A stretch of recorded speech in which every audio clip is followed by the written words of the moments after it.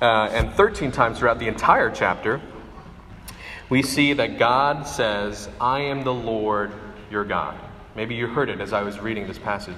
He repeats over and over, I am the Lord your God. On the surface, this is just at least the mere title of who God is. God is the covenant God of Israel who has established this covenant with them. But it harkens back to something more.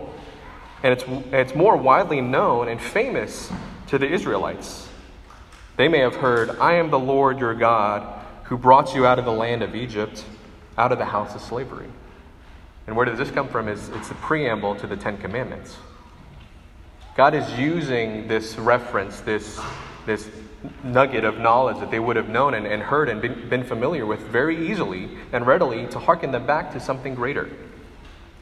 And we know this from famous speeches all the time in modern culture. Today I consider myself the luckiest man on the face of the earth. I might have been given a bad break, but I have gotten an awful lot to live for. Lou Gehrig. 77 years ago, our fathers brought forth on this continent a new nation, conceived in liberty and dedicated to the proposition that all men are created equal.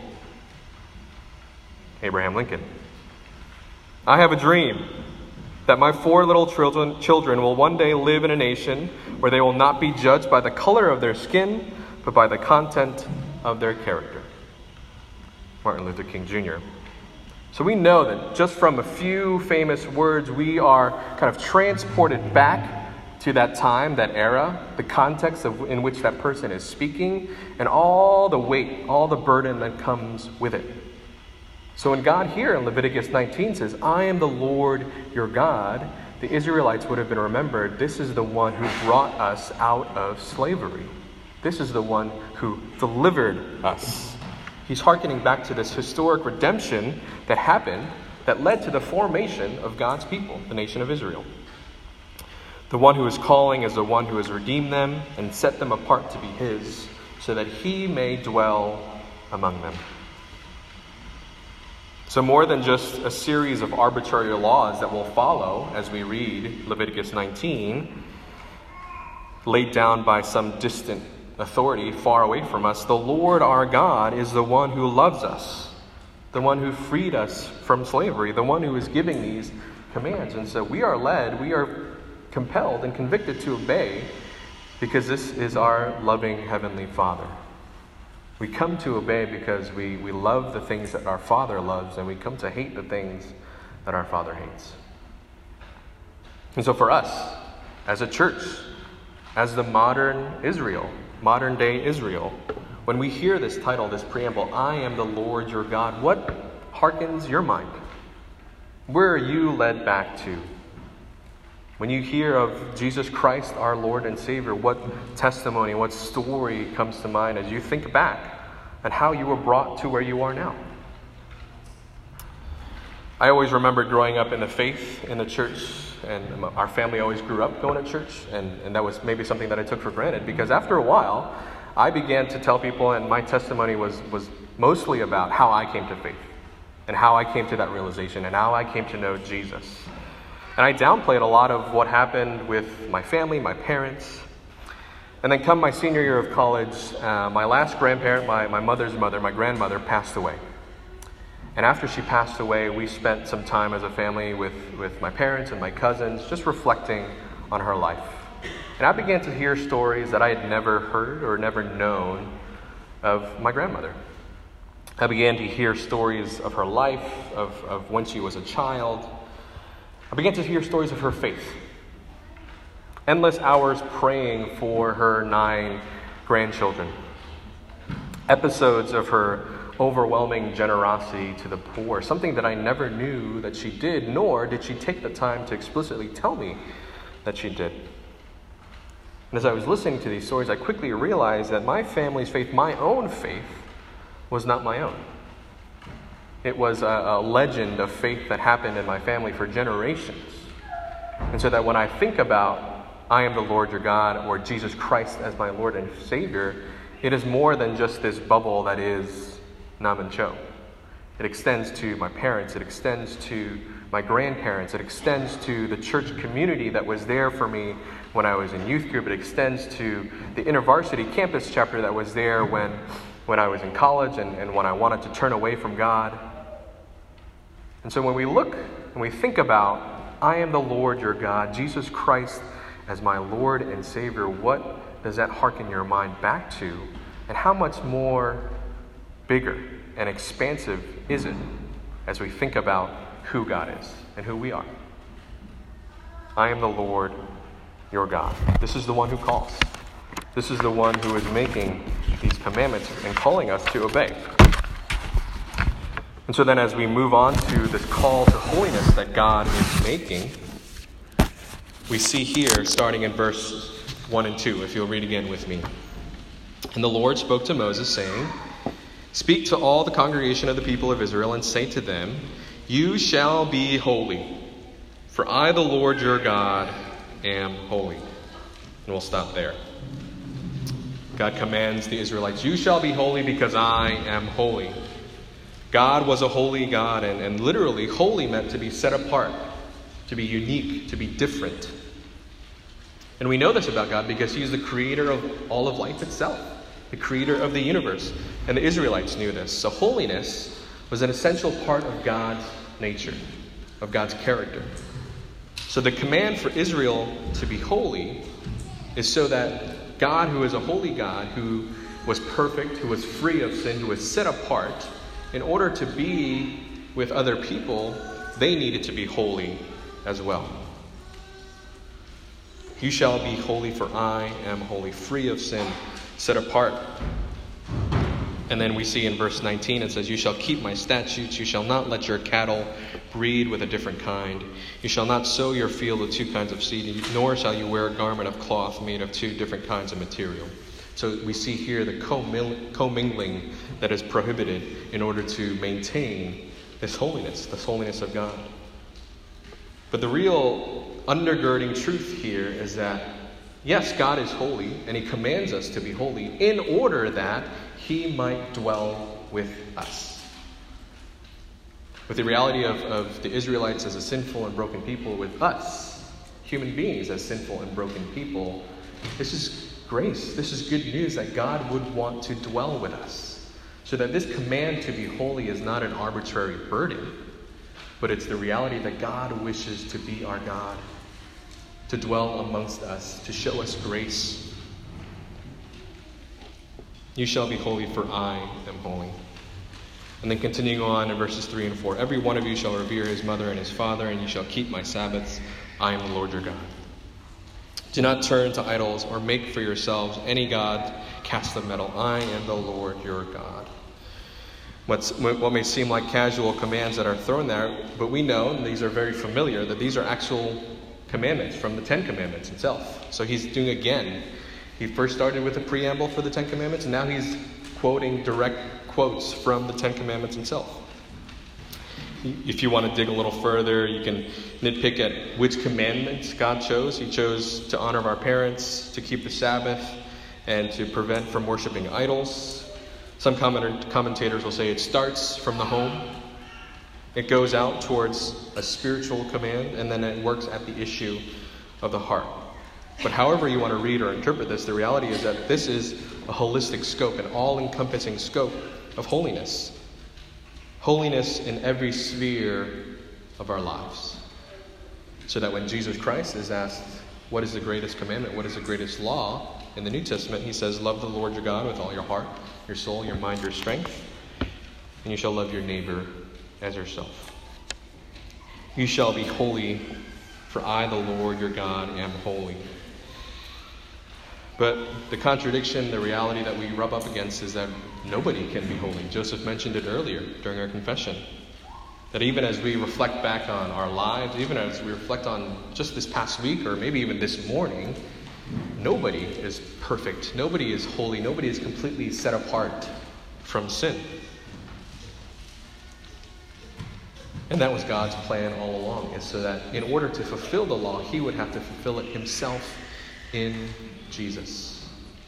I am the Lord your God. I am Jesus Christ, your Lord and Savior, and that your quest for holiness is futile because it is completed in me. And so we are called to believe in Christ. So that this call to holiness and this call to belief in Christ is one and the same. So that morphs our understanding of trying to adhere to this call to holiness, trying to be holy more than this unattainable burden that we have, into actually a precious gift that we've been given. The kingdom of heaven is like a treasure hidden in a field, which a man found and covered up, and then in his joy he goes and sells all that he has and buys that field. Again, the kingdom of heaven is like a merchant in the search of fine pearls, who in finding one pearl of great value went and sold all that he had and bought it. What are ways in which we view our faiths, our identities in Christ, our call to holiness as precious gifts and not heavy burdens? What are the ways in which we are privileged to be where we are, to be doing the things that we're doing, to be stewarding the gifts that God has given us because of what Christ has done for us? This goes back to obedience, obeying God, loving the things that God loves, and coming to hate the things that he hates. Now, I said in the beginning of after reading this passage, that this entire sermon was on hospitality, and I haven't almost mentioned a single word about hospitality, because it's all established on who God is and this call to holiness. I had a lot of difficulty trying to find a specific passage on what it means to be hospitable, what it looks like to be a hospitable church, because all throughout Scripture, hospitality is not just a right in and of itself, but it's always cast under this umbrella of the love that Christ has shown us and this call to holiness. It's an extension of God's character. It's an extension of the renewal and revival that happens because of what Christ has done for us. And so now we can look at hospitality and what this passage has to say about it. We'll start in verses 9 through 10. When you reap the harvest of your land, you shall not reap your field right up to its edge, neither shall you gather the gleanings after your harvest. And you shall not strip your vineyard bare, neither shall you gather the fallen grapes of your vineyard. You shall leave them for the poor and the sojourner. I am the Lord your God. And jumping down to verse 33, when a stranger sojourns with you in your land, you shall not do him wrong. You shall treat the stranger who sojourns with you as a native among you, and you shall love him as yourself. For you were strangers in the land of Egypt. I am the Lord your God. So now we get at the meat of what God is commanding us and how to treat the stranger, the sojourner, how to be hospitable. The context of the word sojourner used here in ancient Israel could have been translated as stranger, as foreigner, as alien, as somebody who was landless, somebody who was economically disadvantaged. We see that because it's lumped in verses 9 through 10 with the poor and the sojourner. The non-Israelite, the other, the person who is not like us. And so that when we look at verses 9 through 10, when we see these gleaning laws, we know that Israel to be a very agricultural nation. We see these gleaning laws. The harvesters would have, at the time of harvest, went through their fields and gathered all their crops and their fruits. And then as they're doing so, if they weren't meticulous enough, things would fall to the floor. As it's mentioned, grapes would fall to the floor, grains would fall to the floor. But God's specific command is to not go back around and pick up what you left off, not to be thorough. So in a sense, thorough harvesting reflects coveting and greed in God's sense, and liberal, almost lackadaisical harvesting reflects generosity and hospitality. We almost see this in the image of the parable of the sower, where the sower is just spreading seeds liberally, seemingly without any care or attention to where it's going. So when we look towards these gleaning laws, not to go back and comb over everything that's fallen, we're also hearkened back to the narrative in Ruth. In Ruth 2 and what happens there. We see Naomi, a widowed Israelite whose husband has died, now whose two sons have died. And she comes back to Israel with her non-Israelite, her Moabite daughter-in-law, Ruth, who joins her. And in order to survive, in order to even get a little bit of food, Naomi commands Ruth to go out into the fields of Boaz, a relative of their family, of her husband, and said, "Glean what you can," because the harvest was happening at the time. Glean what you can so that we can at least gain some food. And she's gleaning and gleaning. And Boaz follows these commands from Leviticus 19. He says, "Neither shall you gather your field right up to its edge or gather the gleanings after your harvest." He's allowing Ruth to scavenge something to eat. But Boaz goes way beyond this call to the sojourner that's found here in Leviticus 19. He invites Ruth into his home for a meal. He sends food back for Naomi to have to eat as well. And ultimately, he redeems Naomi and Ruth and marries Ruth. And we know that story to go on to be the lineage that was David, King David.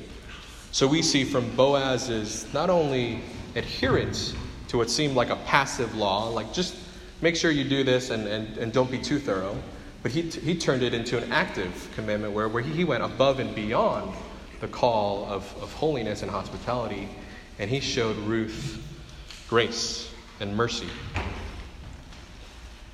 going above and beyond what's just written in the law there. And verses 33 and 34 seem like they do the same. The commands are, when a stranger sojourns with you in your land, you shall not do him wrong. Not do him wrong. It seems like the bare minimum that we can do. Like just, even if you didn't interact with him, you would not be doing him wrong. But it goes further. It says, treat him as a native among you. Be unbiased. Treat him as you would your fellow countrymen. And then a step further to say, love him as yourself, which was an extension of verse 18 that was not listed there. Love your neighbor as yourself. Go out of your way to love this person. And we see in these commands parallels that Jesus gives in the parable of the Good Samaritan. Going out of our way to show love and be hospitable to others, even though it may cost us. Even though we may have to sacrifice a lot, time, money, effort, status, other people judging you about it. Go out of your way to love him as yourself. And so that God sums all of these commands to be hospitable under the motive, towards the end there at verse 34. For you were strangers in the land of Egypt. I am the Lord, your God. God gives these commands for Israelites to interact with sojourners, to interact with strangers and aliens, because they were once sojourners and aliens and slaves in the land of Egypt. He's propositioning them to know and hearken back to what God did for them and how that looks like for them to treat others, to treat sojourners. So that when we look at the context of the word sojourner again, it could mean much more than just alien or foreigner. Some commentators say that these sojourners connoted naturalized citizens rather than the casual wandering nomads. Sojourners turned citizens of Israel because they were circumcised, they had committed to God's law, and they were made available the privileges of being a covenant community member and protected under its law. So regardless of where you stand, of how you want to interpret this word, we know that all throughout the Pentateuch, all throughout these first 5 books of the Bible, Leviticus included, God's law had built-in clauses to consider non-Israelites to be a part of the covenant community and to receive the blessings of God. God's grace and the grafting in of Gentiles happened in the Old Testament. It didn't just happen in the New. That the very character of God, his holiness, the extension of his holiness, showing hospitality and generosity to others, are found in the very laws themselves. So that when we read this today, the church, the extension of Israel, we know the direct result of God's hospitality. We love because he first loved us. We are hospitable because he was first hospitable with us in Christ. So as we think about this for modern day 2019 city reform context, what does that mean? How do we apply these laws? I wish it could be to say, well, be involved in the welcoming committee. We're starting it up again. I would love to do that as a pastor who is now in charge of the welcoming ministry. Come join us. I wish it'd be to say, invite more people into your homes. Be hospitable. Invite more pastors into your homes and cook for them a meal. May seem a little biased there. And it could be at the very least of these things, but I would love to ask some diagnostic questions of before we even think about how to be hospitable, is that what are the definitions, what are the terms, what are the dynamics that were happening in Israel that also can relate to today? Namely to say, in what ways are we the sojourner, and in what ways are we the native, are we the Israelite? In what ways are we a minority, and in what ways are we the majority?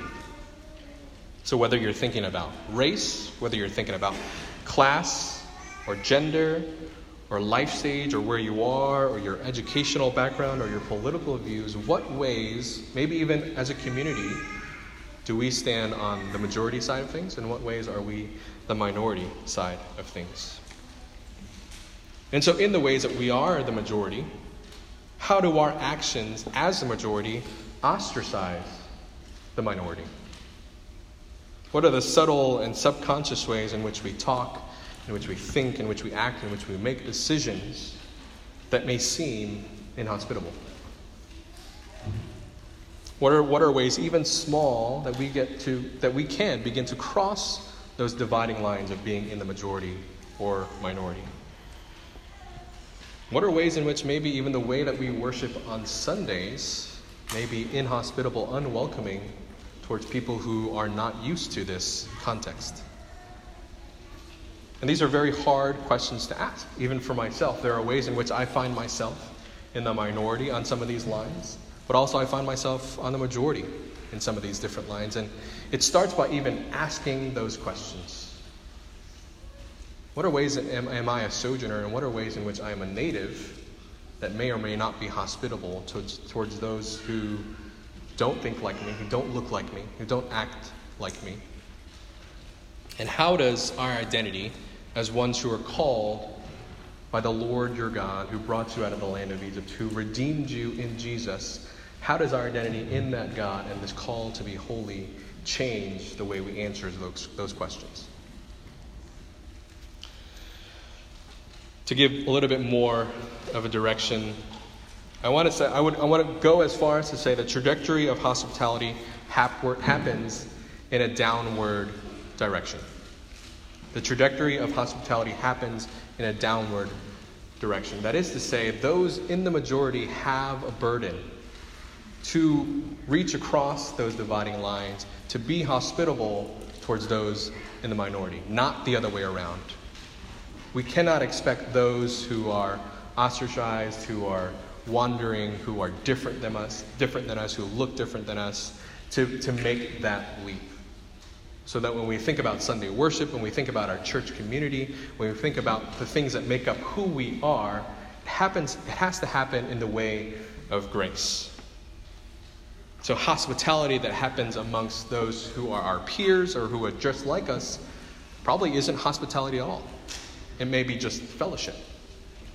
Or hospitality that happens in a way in an upward direction has to question, are there ulterior motives going on? Is there something that I'm wanting to get out of this relationship? How does our hospitality have this reaching downward trajectory in which when we look at Philippians 2 where it says, let each of you look not only to his own interests, but also to the interests of others. Have this mind among yourselves, which is yours in Christ Jesus, who, though he was in the form of God, did not count equality with God a thing to be grasped, but emptied himself by taking the form of a servant, being born in the likeness of men, and being found in human form, he humbled himself by becoming obedient to the point of death, even death on a cross. The burden of hospitality happens with those who are natives, with those who may have a lot to lose. So when we think about hospitality, we ask the questions, what is this going to cost us? How can we sacrifice to be hospitable to others, just as Christ sacrificed on our behalf so that he could show us grace and love? And these are very hard questions to ask. And my prayer in my first year of being here at our church, and first year of doing ministry at Carnegie Mellon, is that we might start asking these questions. We might start crossing these dividing lines. Maybe you never even know they existed. And maybe we didn't know to label ourselves as either native or sojourner. But the reality of who God is that he is in the business of showing hospitality of others, even if it cost him the life of his son, Jesus. And so that my hope and prayer is that this would not land on you as a burden, as a way of self-defeat, as a way of judging yourself and every other action that you've done, but as a way of calling you to this precious gift of holiness that we have been offered in Jesus. That we love because he first loved us, that we are hospitable because he was first hospitable with us. Let me pray.